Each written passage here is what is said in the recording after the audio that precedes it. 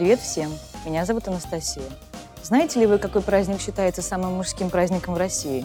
В этом уроке я расскажу вам об очень интересном празднике – о Дне защитника Отечества, который считается днем тех, кто охраняет мир и покой нашей Родины, о его истории и о том, как его принято праздновать в России. Как вы считаете, поздравляют ли женщин в этот день, и если да, то почему? Мы покажем вам ответ в конце этого видео. День защитника Отечества празднуется каждый год 23 февраля. Этот праздник появился после революции 1918 года и изначально назывался Днем Красной Армии. В 40-х годах 21-го столетия его переименовали в День Советской Армии, и только в 1995 году праздник получил свое нынешнее название. В наши дни большинство россиян считают этот праздник мужским днем.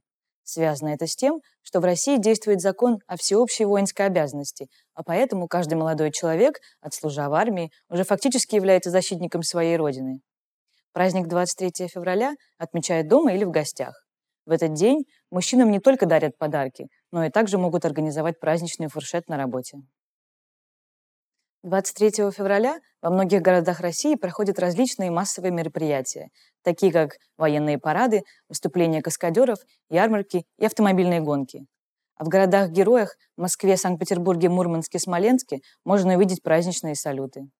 В Москве есть интересная традиция. К могиле неизвестного солдата возлагают венки, и после минуты молчания звучит государственный гимн.